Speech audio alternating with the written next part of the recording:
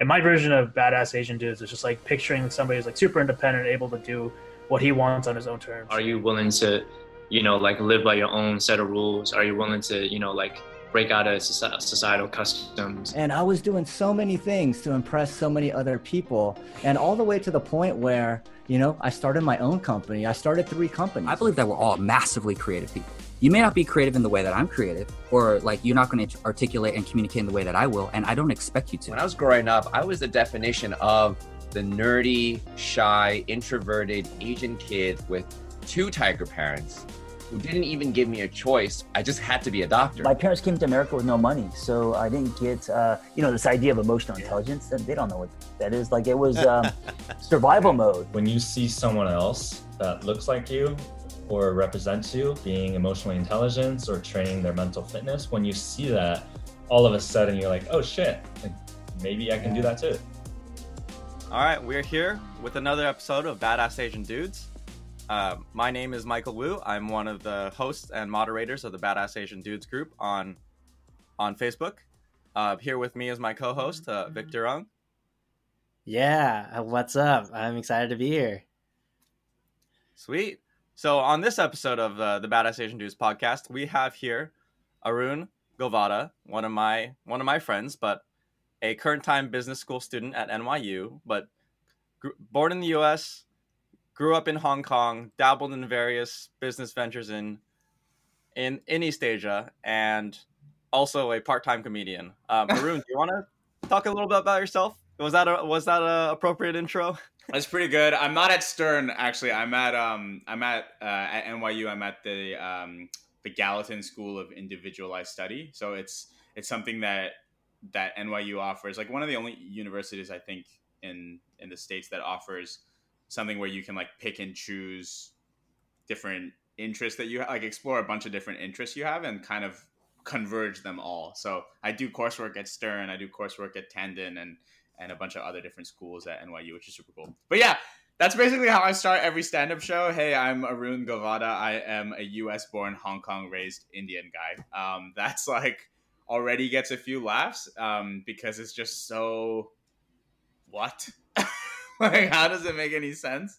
But yeah, that's kind of born in Pittsburgh, and then as soon as I say Pittsburgh, people say Steel City, and I'm like, okay. I'm like, I don't know. Okay, Steelers, yeah. And then grew up in Hong Kong. Parents, I guess, loved immigrating so much that they did it twice. And they planned to only be in Hong Kong for a few years, but it ended up being like 30 years. Family's originally from India, southern India, Hyderabad. And work-wise, started at MNC at IBM after school, after undergrad at BU, and then moved into real estate, worked at a startup and started my own comedy club, and most recently worked at the city of New York in the tourism bureau, and now I'm at NYU, as I said, trying to figure out what the eventual business I will start will be. Trying to converge all my passions into one. Super happy to be here. Thank you so much. I appreciate it. Victor Michael. That sounds like a lot of identities. Maybe we can just dig into it. Like, how did growing up in East Asia and learning Mandarin kind of affect your perspective on the world? Yeah, so Mandarin was actually, so from Pittsburgh to Hong Kong, we actually made a pit stop, or my dad made a pit stop with all of us in Irvine in California. Okay. And now we find out that pit stop was just to kind of like appease my mom. So like to make the transition smoother, because she didn't really want to like move back to Asia. So my dad got I think it was like a 6-month or a 9-month like temporary placement on the way to Hong Kong, like smack dab in the middle of like little Asia in Irvine, so that it would prepare my mom for like what's to come in Hong Kong. And I bring it up because I now find out recently that my first language is not English, it's Mandarin, because my parents put me in a Mandarin speaking preschool in Irvine. Yeah. Not because because Hong Kong the language is Cantonese, right? Cantonese and English and then Mandarin. Yeah. Out of sheer convenience, they put me in that school because it was closer to the house than the English speaking preschool. Wow. So I'm like, okay. It started from there, the cultural confusion. That's such a hodgepodge of so many things. Yeah. And then going into then moving to Hong Kong, going to American school, HKIS, Go Dragons. Nice. So how they did school there at that time was everybody from reception to kindergarten. I think pre-K, like preschool up until 5th grade, you're required to learn Mandarin as a second language, and then from middle school onwards, you can either choose to continue with Mandarin, stay with French. Move to French or Spanish or no language. And I remember having this conversation with my dad because my older brother had switched to Spanish in middle school. And my dad was like, do Mandarin, you'll thank me later. And I'm like, okay, fine. And now I'm like, all right, okay, it makes sense. And he's like, told you. Yeah. Man, yeah, I think I get super curious about, because even as a Asian American myself, you've heard of third culture kid at all? Mhm. That Yeah. phrase? Like it having just the identity of Asian versus American, that's already a point of confusion. And you're over here like living in Hong Kong, like learning Mandarin in Hong Kong. It's like, what, like, where do you fit in? Do you ever like struggle with that in terms of like identity or like who you are and all that? So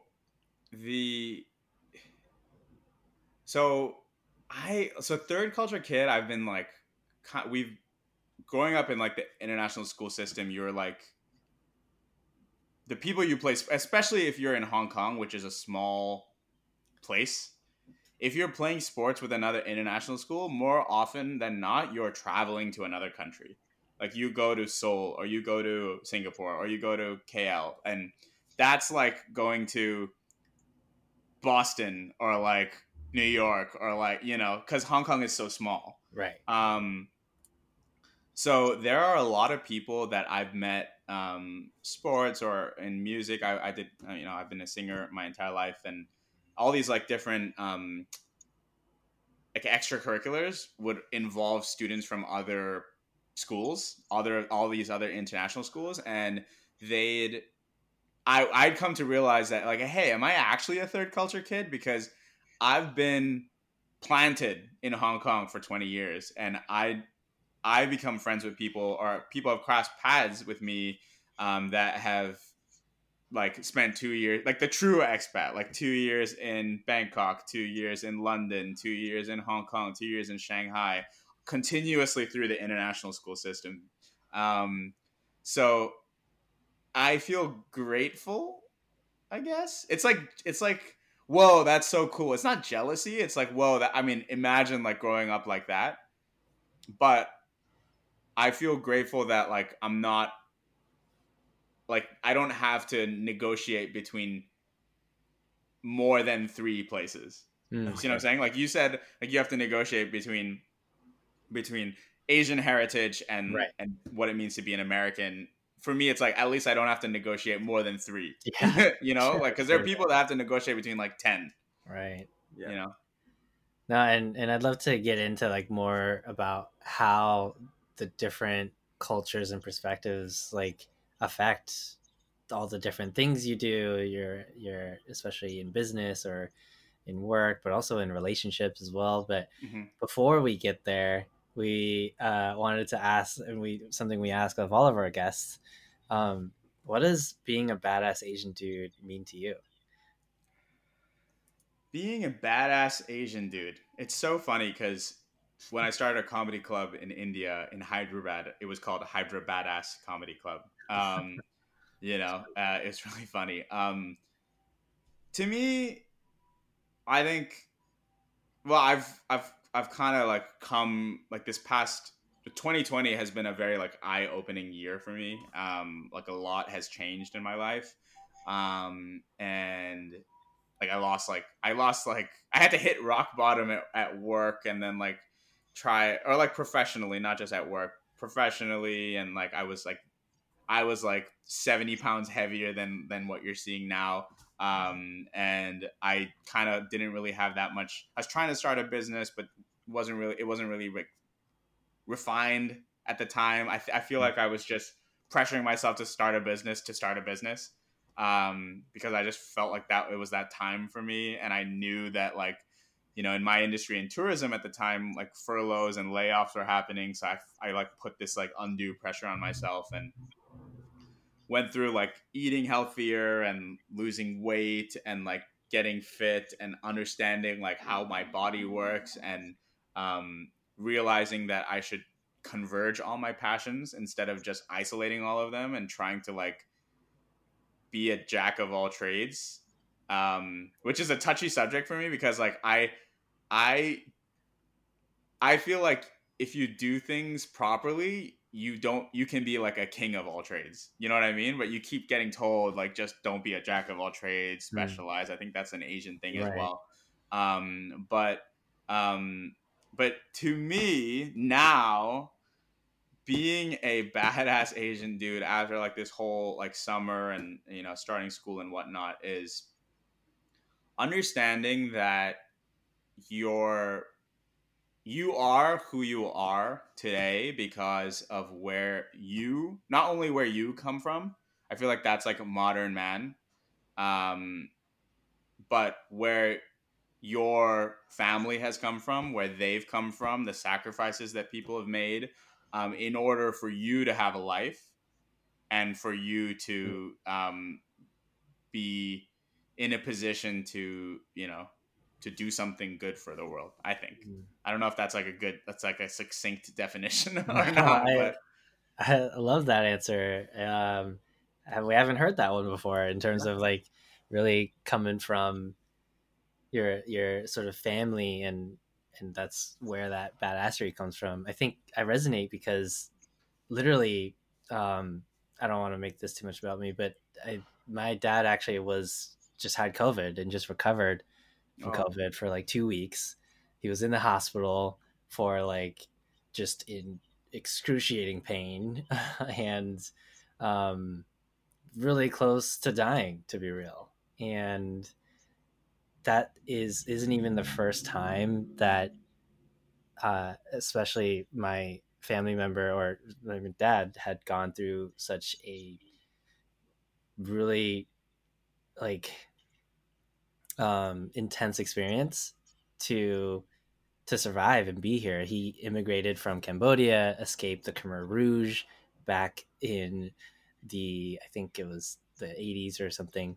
And I think a lot about how much he sacrificed to, you know, give me my life, you know? And so that's what I just resonate with when you mentioned that. And like, really, like, I don't know, you explained it really like, well, I don't know how to paraphrase that, but it's just like so much of it comes from your family too. Sorry to hear about your dad, but glad he's recovered. Yeah, he's fully recovered. He's doing great now. So yeah. It sounds like it's like fully understanding yourself, your family, your circumstances, and your own capabilities, so that you can use that to make your impact on the world. Yeah, it's, or at least even just being open to, or like understanding that there's a presence there within you. You know, I come across conversations. I feel like there might be like miscommunications in social settings and whatnot, because there are walls up between layers of yourself. And people may, you know, sometimes put up a wall here, you know, like to me, for example, the "where are you from" question, I never think that is offensive at all. Even if it is, I always approach it as a teaching moment. And I serve up everything, because to me, not serving up everything is disrespectful to the levels of family before me. So if I were to say, I used to say I'm from Hong Kong, right? That was when I was a little bit like not plugged into my life. But now, like, now I say I was born in the US, grew up in Hong Kong, and I'm Indian, you know, because like if I don't say any of those things, it's not a complete me. Got it. And if even if someone's like maybe offensively trying to ask like where are you from, like must be India or Pakistan or whatever, you know, like to me, even if someone says, hey, where in Pakistan are you from, my initial response is oh, like at least they know where Pakistan is.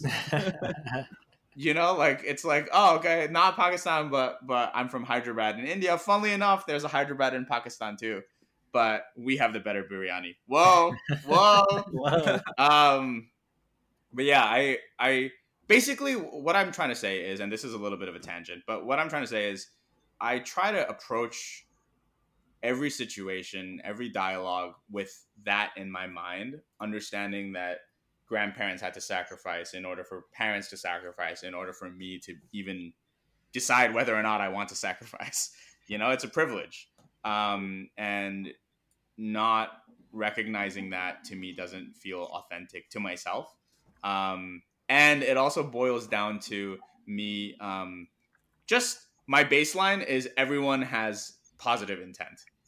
Like, prove me wrong. Like, to me, like, even if it sounds malicious or whatever in any kind of dialogue or setting, I'm just gonna assume that everyone means the best. And it's kind of dictated by that answer that I gave you to what it means to be a badass Asian dude. Love it.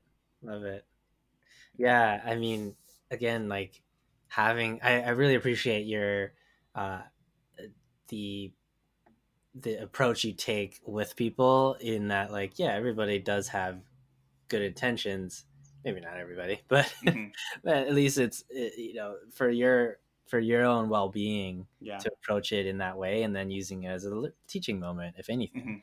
And like, worst case scenario, it's a teaching moment, right? And ultra worst case scenario, it may be like something that, like, to me, like, my dad taught me very early on, I think when he was moving me into college, I was getting frustrated at the, do you know when you're swiping into your dorm, there's like a security guard? Yeah. So when I was moving into BU freshman year, my dad was helping me out, and I swiped in, I left my ID in my dorm. Ooh. And I came downstairs, and the guy was like, who are you? And I'm like, what? I literally just came upstairs. I'm so sorry, I forgot my ID. And I was so annoyed. I was like, Dad, like, what the hell? Like, this is how they're like welcoming people into their university? And my dad was just like, this interaction can be a reflection on you and him, or it can just be a reflection on him. And in that moment, I was just like, oh, okay. Like, he has his own stuff going on, right? Like, right. Whatever it is. I don't need to bring that home with me. I can just drop it and move on. It doesn't take 2 seconds to like go back upstairs, get the ID, and come back downstairs. You know, is it worth being annoyed? Sure. Yeah. No, I mean, that's great wisdom there, right? In terms of like, everyone's going to have their own subjective experience to something, to anything. How much are we going to let ourselves like be so attached to other people's reactions? Yeah. Exactly. I mean, I didn't know it was as profound. Yeah. At the time, I was like stomping up the stairs. I was like, oh. Yeah. Yeah. But now that I think back on it, I'm like, oh, okay, I get it. Cool. Got another question for you. I I know you've been posting about your weight loss journey over this last year, and Mhm. I'm sure that was a big transformation for you. But like, how did that go?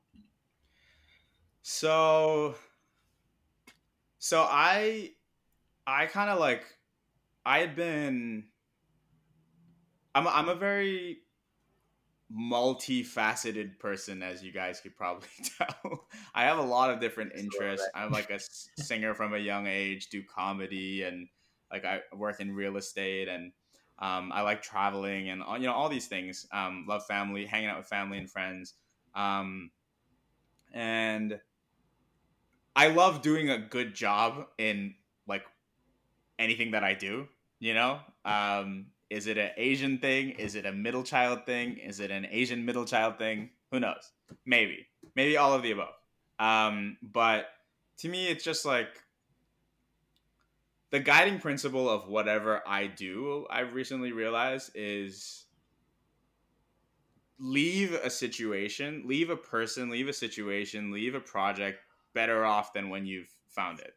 You know, it's it's like a kind of a hospitality proverb, I would say, or something. I don't know where that comes from. But once so I had like all these paths or all these like buckets of happiness, I should say. And when COVID was happening, or even before COVID was happening, I was like kind of put into like professionally, there were situations like at work and stuff where it was hard for me to feel like I was doing a good job because of politics, because of whatnot. And I'm just not wired for politics because I like that, like a politically charged decision doesn't compute in my head because it's more like, okay, you do the best for your company and then you do the best to lift your entire team up, right? That's it. And then you'll be lifted up because you're connected to everything. Right.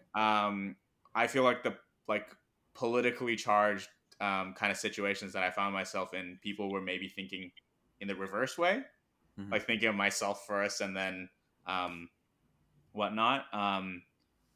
But that experience kind of took away one of my buckets of happiness in being proud of my work, which was challenging. And then I guess that led to, so I guess I gained all the weight over the last like few years and stuff, and having those like moments here and there, that was an issue. It was alluded to that I shouldn't do stand-up comedy in this job, in these last few jobs, and it wasn't outrightly said, I'll say that. But it was like, oh, really? And kind of like undertone was more like, oh, okay. So I was like, okay, there goes another bucket, and then I was managing well, fine, gaining a little bit of weight. More so, like I wasn't crying in front of a mirror eating like Ben and Jerry's pints. Yeah, exactly. It was more like not paying attention. That's all. But then when COVID hit, like I was close to fundraising for like the first iteration of a business that I wanted to start, and COVID hit and like all the term sheets kind of disappeared, and I was like, oh, okay. So that was one, and then we we had to like let go some staff, which was also a little bit draining. That was another one. Then lockdown happened, couldn't travel, couldn't see family, friends, couldn't do stand-up comedy, couldn't perform, basically. That was another few.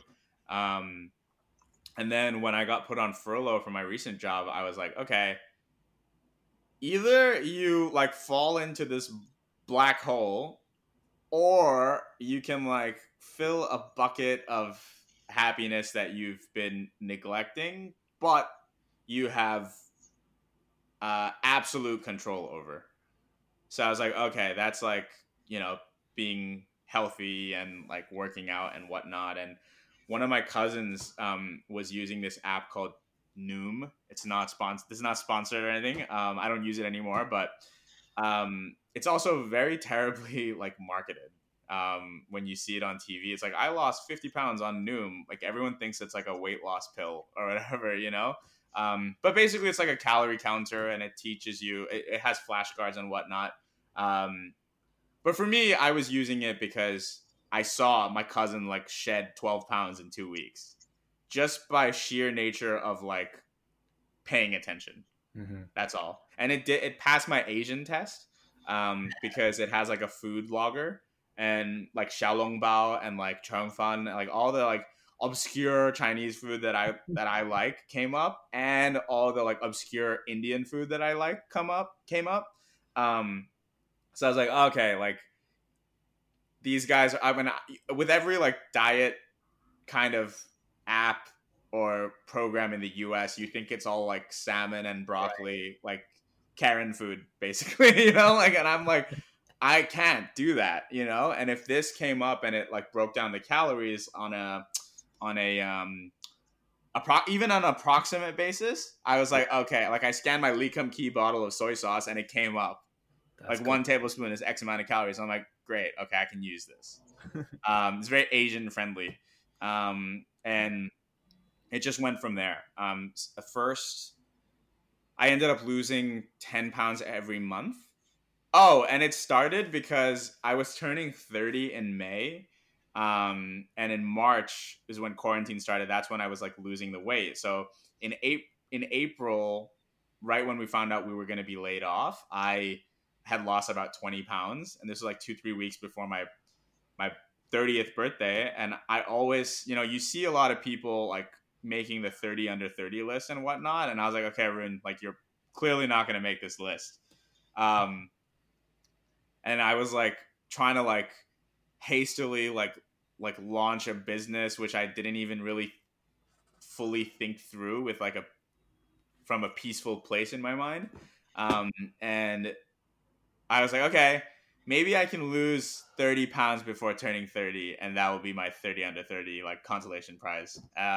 And just that like mindset was like enough for me to like keep going. And then while I think I was like 5 or 10 pounds short, maybe 5 pounds short when it was May 8th, my 30th birthday. But within like that day is when I started I dug out my Apple Watch from like wherever, from like 5 years ago that I didn't use, or 3 years ago. And since then I've been exercising 30 minutes every day. I started just walking. And then now I like do like Zoom classes with one of my high school friends who lives in Toronto. She's awesome. Joe, love you if you're listening to this. Or, you know, go for runs or whatever. It's like now integrated, because you know that whole like 40 days to build a habit thing. Like to me, like if I started on May 9th, if I could do 40 days, I was going to like check back in with myself and be like, okay, can I continue? And now it's been like 250 days and I haven't missed a day of exercise since. Yeah. So yeah, it's been that long, and since March, and I'm now anywhere between 162 pounds and 168 pounds. And my little brother calls that the Taco Bell fluctuation. But yeah, I'm like, I've never been, I don't think I've been this healthy since, I actually don't think I've ever been this healthy, but I haven't been this light since freshman year of college, before the freshman 15, which is crazy. Man, you know what? I remember when you first joined one of our social hours. Now that I remember you being there, and yeah, obviously you can tell, like it's amazing. It's a cool transformation. Thanks, man. And I think that leads into like how I think in general a lot of what we want to build out in this podcast too is just how to level up ourselves as human beings, right? And a lot of that is like dealing with the struggle and knowing how to, you know, navigate that, how to develop that resiliency. It sounds like 2020 was really tough for you.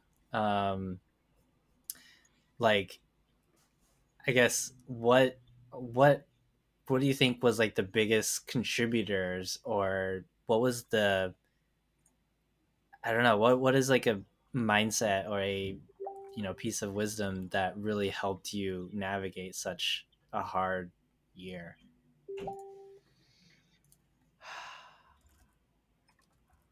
The biggest thing was, so I hadn't, so I do recommend therapy and whatnot. I have never done it. To me, I may in the future, but to me, just I would go on like long swims, and like swimming was very therapeutic because if you like have so many paths in life and you're like always distracted by one path or another path or another path, even in terms of exercise, when you're walking, you talk on the phone to someone, like the whole like multitasking nature.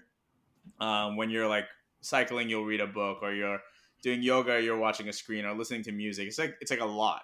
But I found that swimming was very meditative because you're just like left with your thoughts to reflect, you know? And that's when I was like, that's when I realized that you shouldn't, or I shouldn't at least, like close off like one part of myself for another part of myself, you know? Like it's not a whack-a-mole game. It's more like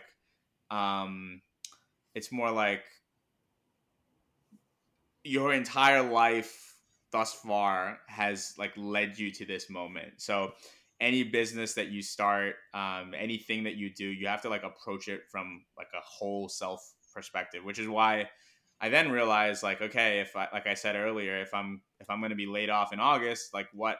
Oh, and I also believe that everything happens for a reason. Like, if I didn't like closely hit rock bottom, I probably wouldn't have like started to lose weight and like get healthier, and then just it's like positive reinforcement because you know that you can do it. And then like being laid off in August is like super awesome because like to me at that time I was like, okay, like if you have all these interests and you're trying to bring them together, why don't you apply for this individualized study program at NYU and see if you can do some real estate courses, some entertainment marketing courses, some music tech, acoustic engineering courses, and hopefully throughout that and throughout the development of your thesis, Arun, you can figure out what type of business that shakes out to be. Right. You know, so everything happens for a reason. Yeah. One. Two, I would say check in with your thoughts. If that's like with like what I did with swimming, or if you speak to a therapist or a coach or whatnot, or friends even, check in with your thoughts. And then what was the other one? Yeah, bring all your passions together. Those are like the three kind of like guiding principles that like that kept me afloat and brought me out on the positive side of summer of quarantine. Sounds awesome. Like a huge transformative year for you. I mean, it's tough for everybody, but yeah, it's a whole reflection on your journey. Speaking about your passions, I know you've been involved in stand-up comedy it's like been intertwined throughout your life for like a really long time. What's the story behind that? What's your relationship with comedy? Comedy. Okay, so I started stand-up it's very hazy because we usually get paid with like drink tickets. So it was either in I want to say it was in Hong Kong. Okay, so I think this is what happened. I was living in Shanghai, working at IBM, and I had seen a comedy show. I probably went to an open mic just to like observe, and I went to Hong Kong on a business trip or a vacation or whatever, and I was hanging out with a couple of my high school friends, and there was this situation where I'm the guy in the friend group that like tells the funny stories. I've always been. I like when people like laugh and feel relaxed and whatnot. So there's this one day where one weekend where I was like telling some story, and one of my friends like was like not even paying attention. I was like, "Hey man, is everything okay?" And he was like, "Yeah, everything's fine. You just tell the same story like every single time we hang out." And I'm like, "Oh, my bad." Like I didn't even realize. And he was like, "Yeah, maybe you should like go do stand up or something." And I was like, "Okay." And then like I walked by an open mic in this like random like area in Hong Kong. I saw a board and it said open mic tonight, and I'm like, all right, screw you. I'm gonna tell this joke on stage and see what happens. So I end up telling the joke on stage, and like everyone dies laughing, and I'm like, oh, that's pretty interesting, because like I'd been like dabbling like as a singer and whatnot, and being a singer or like a musician or whatever, it takes a lot of work. Not saying comedy doesn't take any work, but like you have to like deal with your instruments, and like you have to like practice, and you have to do two things at once. Comedy, then it was like, oh, I can just like talk with my brain and a microphone. Yes, let's do it. So part of me was, I like to call this the art of productive procrastination. Like you can procrastinate as long as it's productive. So for me, I was like procrastinating, like working on music or doing something or like something like that with this other thing that was productive in a different sense. That's another thing, by the way, that I've adopted this last year: productive procrastination. Because it allows you to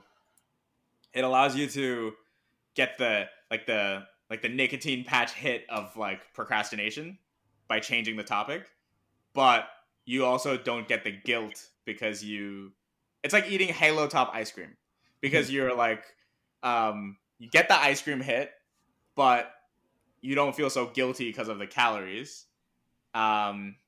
It's like you get the procrastination hit, but you don't feel so guilty because you're inching something else towards like some productivity in another part of your life.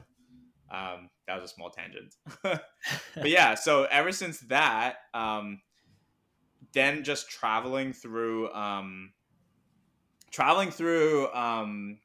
Asia for work and stuff, like I'd go to a convention, and then at nighttime I'd call the comedy club and be like, yo, can I get a 5-minute spot? And because I was traveling along for work, I'd ask the comedy club in Hong Kong to speak to the comedy club in Shanghai, to speak to the comedy club in Thailand, and all these in Bangkok, all these places. And it was awesome because like it's like kind of like a little brotherhood or whatever. And it also made me feel a lot more pro than I actually was. So it was like, whenever when I dropped into Bangkok, it'd be like all the way from Hong Kong. And I'm like, oh, okay. All the way from Shanghai. I'm like, oh, okay. All right. But yeah, one thing kind of led to another. And when I found myself living in India, between 2015 and 17, I was in Hyderabad, and that's when I realized that there was no like stand-up comedy scene, no big stand-up comedy scene there at the time. And I decided to start a comedy club there. And that was my night project. That was another form of productive procrastination. Yeah, I mean, I think I wanted to get into that, like in terms of like going back to what you said in like combining all your passions. Like that's what I get curious about too, and I'm sure like anyone listening might resonate in like having so many different interests and things they want to do and actualize and manifest in their lives. And it sounds like you don't have as much of that resistance. It sounds like there's like things you want to do, you're just going to do it, unless maybe you do have some stories of like big parts of resistance that you've had struggled to even like actualize. I think it's different being able to tell a story now after having done it. But yeah, I'm curious, like, how do you like manage basically, I guess I'm curious, like, how do you manage your time in like all these different things, that on the outside, I think anyone would call pretty badass in terms of like what starting a whole club, what like starting a business, what like going to school, like do it, how do you even like navigate that? It's so weird because I don't think of myself as really good at time and time management. I actually think like I'm pretty bad in time management because I have to feel a little bit of pressure in order to care about something to like work on it. Like I'm like studying for my like New York like I have winter break right now, so I wanted to be productive. So I because real estate will be a component of any business that I start, I decided to study for my real estate exam, the salesperson exam here in New York. I went ahead and scheduled a test on the 22nd of Jan. I didn't start studying until yesterday, and it's 75 hours of coursework. But I was just like, I didn't feel the pressure until like yesterday, and like once I feel the pressure, that's when I'm like, oh, okay, like get in, do it. So I wouldn't say that's like good time management. I feel like I am good at juggling though, I would say. Like maybe that's a different aspect of time management. But I will say this, like when I was in high school, from high school and before, I would just focus on singing in terms of music, like what made me happy outside of schoolwork. When I sing Friends and whatnot. And then when I got to college at BU, there was a lot of people that were like posting YouTube videos, and they were getting like slicker and slicker and slicker, like Boyce Avenue level slick. And I'm like, how are you doing this? As like one or two people, multiple angles, like playing all these instruments. And I kind of lost sight of the plot in terms of, actually, I didn't even realize what was important to me in terms of music, because I love singing. Like I've been singing since I was like 3 years old. It's like a really big passion of mine. But I didn't realize that I don't really care for like recording or writing or making YouTube videos or like learning other instruments. To me, the thrill is just performing live. Yeah. So I didn't realize until I think probably even like until I like wrote my like entrance essay into NYU, application essay or whatever, that performance is the thing that I was interested in, because comedy performance is performance, music performance is performance. I feel like even like it's probably like more infinitely true to Asian guys, but if you feel like if you see an inkling of something, like you kind of like look beyond it and see the path that everybody takes, right? So if you're a singer and you can play the piano and teach yourself how to play the guitar, and you can, make a video, then you see like Boyce Avenue at the end of it, like that's what you need to be there. It's like comparing yourself to what's out there, and it's not healthy, because I mean, comparing is good. Comparison is good because in the sense that it helps only if you know like which direction you need to be going in. But if it can also be like, for me at least, it clouds you into like what you actually should be doing. So like I have a few, I think they're still out there, YouTube videos where it's like, why don't I look like I'm enjoying this? Because when I'm performing live in front of an audience, I definitely enjoy that, Yeah. But here it's just it was something different, and I didn't know that you could be a singer, because success is like, Justin Bieber, multi-platinum, Maroon 5, Adam Levine level. That's kind of like what you're thought, what you're conditioned to think, I guess, in terms of music. And for me, it was like, oh, like I actually just enjoy singing in front of a crowd. That's all. You're just like, so live. Yeah. So understanding that, so that would be like, I would say that part is like that kind of undue stress is a negative that I went through, because I didn't realize which part of this thing that I was interested in, I was actually interested in. You just think like, oh, if you're interested in accounting, you have to get a CPA. If you're interested in singing, you have to like become a recording artist or whatever. I think the trick is being okay with picking and choosing aspects of different passions. You don't have to just, it's like, I'm not juggling being a full-time singer and a like full-time real estate developer. No, you know, it's like the things that make you happy and bringing those together in something unique that you can offer the world. If that makes any sense. Makes sense.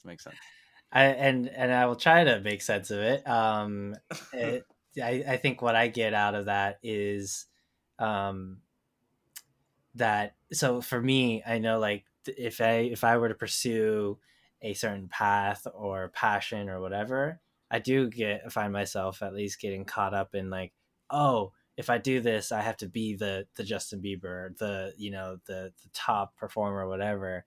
And like, that's the only way, and if I don't do that, that's reason for me to not even try, and so what I appreciate in what you shared there is that it doesn't like just any path that you take, it doesn't have to be some other person's definition of what success is supposed to be, but that like you can just do it because it makes you happy, because it makes you it adds into your overall fulfillment in what you want to do, so that you can feel better doing other things that help move things forward too.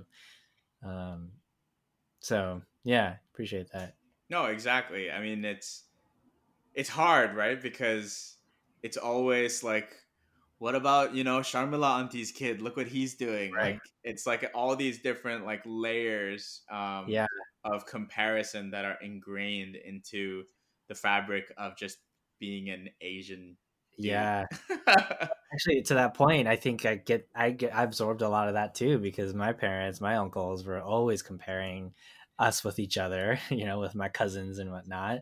And it's like, once I get that sense of like, oh, this person's doing this, even if it was something that I wanted to do, the fact that I'm being compared to them, like to have to do it their way, is already something that deters me, Yeah, exactly. Because you feel like it's like an unwinnable challenge. But the reason that it's unwinnable in your mind or in our minds is because we don't feel like we should even be playing, right? To the full extent that your uncle's kids, your cousins, Sharmila Auntie's son is playing, because we might not be interested in all of the aspects that they're interested in. Yeah. Right.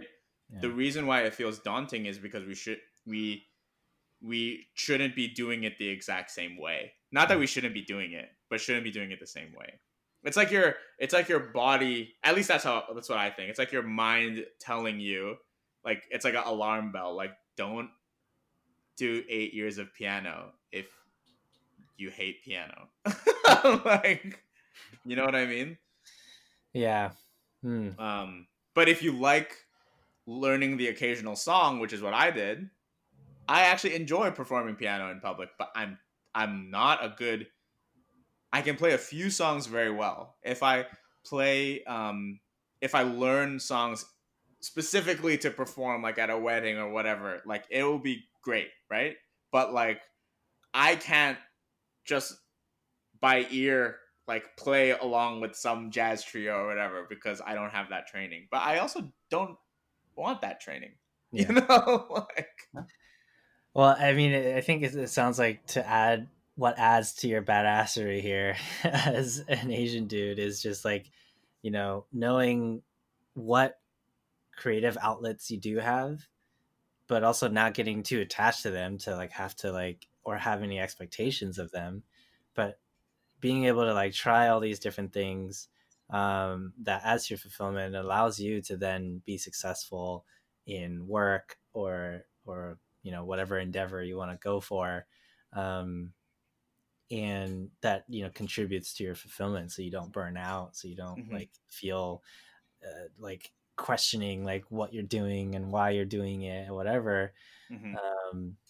And yeah, so appreciate that perspective. I guess maybe to wrap up here towards the top of the hour, I am curious, like, what in the name of vulnerability here, like, what is something that you still don't necessarily have an answer for, or maybe something that you're still questioning or even struggling with, yeah, as you move on over to 2021? Struggling with, there's a lot of questions. Yeah. Like, you should have been in my first calc class this semester. The professor was like, what do you think of when you hear the words sine and cosine? And my response was mortgages. That's great. But I think remembering, so I went through like a mindset change over this summer, right? Like, because I decided to approach life holistically, I guess, and not like always feel like there was at least one or two things I was closing off for the sake of the other thing. Yeah. That increased because I was doing that. I would have, I guess I wasn't being myself. I was being like, I was like a lot of, I would put pressure on myself and the conversations that I was having or whatever, because, it was just a stressful kind of time, I guess, because like you don't feel like your whole self, because you're always running from one thing to the other, and then you can't get to all things, and then it's just like you just feel kind of incomplete. But I will say that even though I've had like a conscious mindset shift the past year, I have noticed that in certain situations, the cadence of the conversation is reminiscent of a pre-quarantine summer time, where there might have been a situation where I might not approach that dialogue the same way that I will consciously now. Like, I'll say subconscious or unconscious. Which dialogues are you talking about? Like which? Like in work or like socially or whatever. Okay. I'll say like unnecessary frustrations may resurface slightly because that conversation, although I'm having it now after the conscious mindset shift, the conversation is like triggering a muscle memory response that I've been using for the last however many years, right? So a thing that I'm consciously trying to work on is this year, now that I've had this conscious mindset shift, is to recognize when, like, quote unquote, old Arun is bubbling up. Bubbling up is the wrong phrase, but like coming from somewhere, just because the conversation or the situation is reminiscent of a situation that I'd have pre-mindset shift. Right. Do you have like just an as example? Like a muscle response? Just because to like what was an example of like old Arun that maybe you wouldn't want to bring back up into a new conversation? Just I think like the whole thing I was talking about like understanding that people have just being okay with blanketing everyone into having innately good intentions, right? I know we always see that there are bad intentions or whatever, but that's something that I've consciously chosen. Whereas there may be situations like, for example, I'm not working right now, but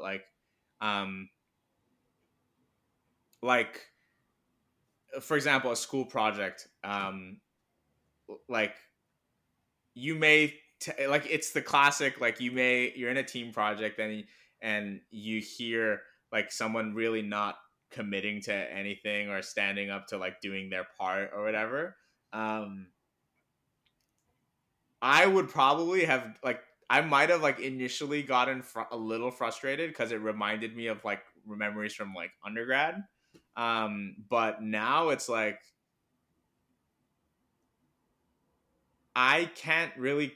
It's not my job to control that. You know, if they don't, if it could be they have like probably there's like crazy amounts of reasons that could be the reason for why they're not participating or whatever, as much as I think that they should. They could already be participating as much as they think that they should be, you know? Right. But just be conscious, taking a step back and recognizing that, like, okay, don't be undergrad Arun. Like, don't be frustrated that, like, you know, people are not like responding immediately or whatever. Just give a little bit more slack to people, because you don't know what their situations are. And if you truly believe or want to believe that everyone is well-intentioned at heart, then let them prove you wrong instead of going and trying to be proven right. Right. What I take out of that is like not letting that frustration take hold of you, in, you know, like having someone else's lack of productivity, for example, you know, make you frustrated and then throw you off, and then from there, right, instead you're taking the more optimistic approach and not letting that affect you, and you know, in the long run you're able to like be more productive and have a better relationship.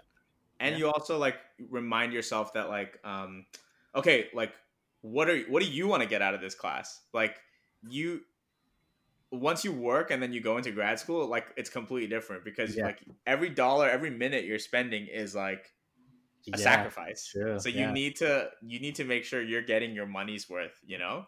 And if someone isn't, if you have a 5-person team and one of the 5 people for whatever reason isn't pulling their slack, the slack that you think that they should be pulling, instead of getting angry at them or whatever, it's more, can I still learn what I need to learn with this minimum amount of slack from this person who has whatever on his plate that he can't, you know, be as productive as I'd like him to be?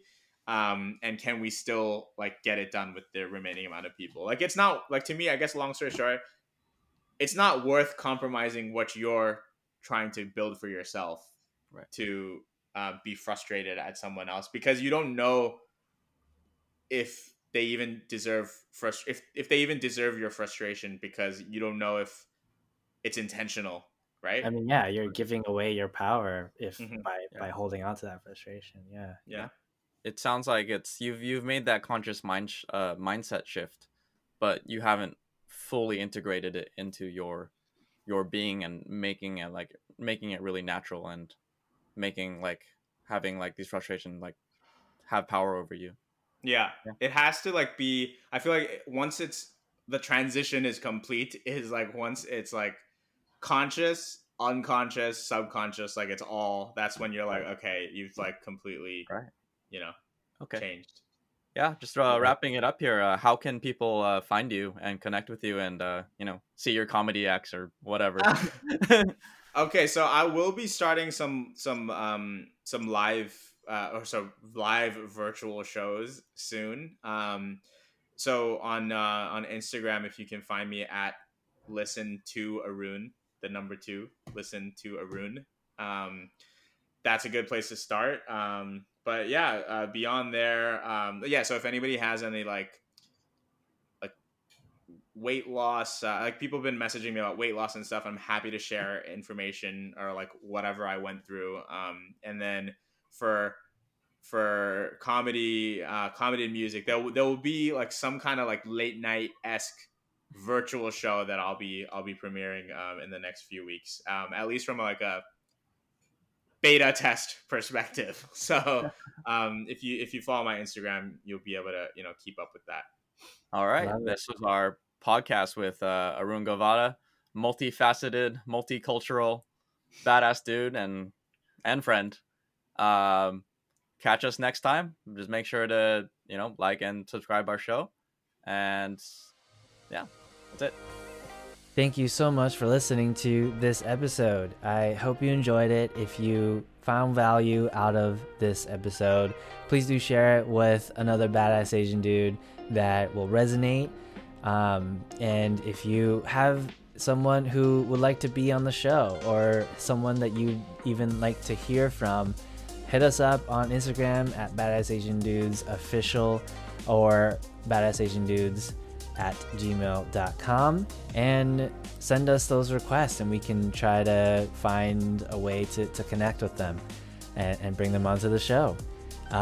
Again, we have some merch on our store at badassasiandudes.com. That's the best way to also support monetarily if you can. We have lots of ideas and things that we want to put into play for a Badass Asian community here, whether it be meetups and retreats and collaboration with other Asian communities and groups. And so if you want to be involved or know someone who would like to contribute to this mission and the ethos here, definitely, again, reach out to us on Instagram or our email, and we'd love to collaborate there as well.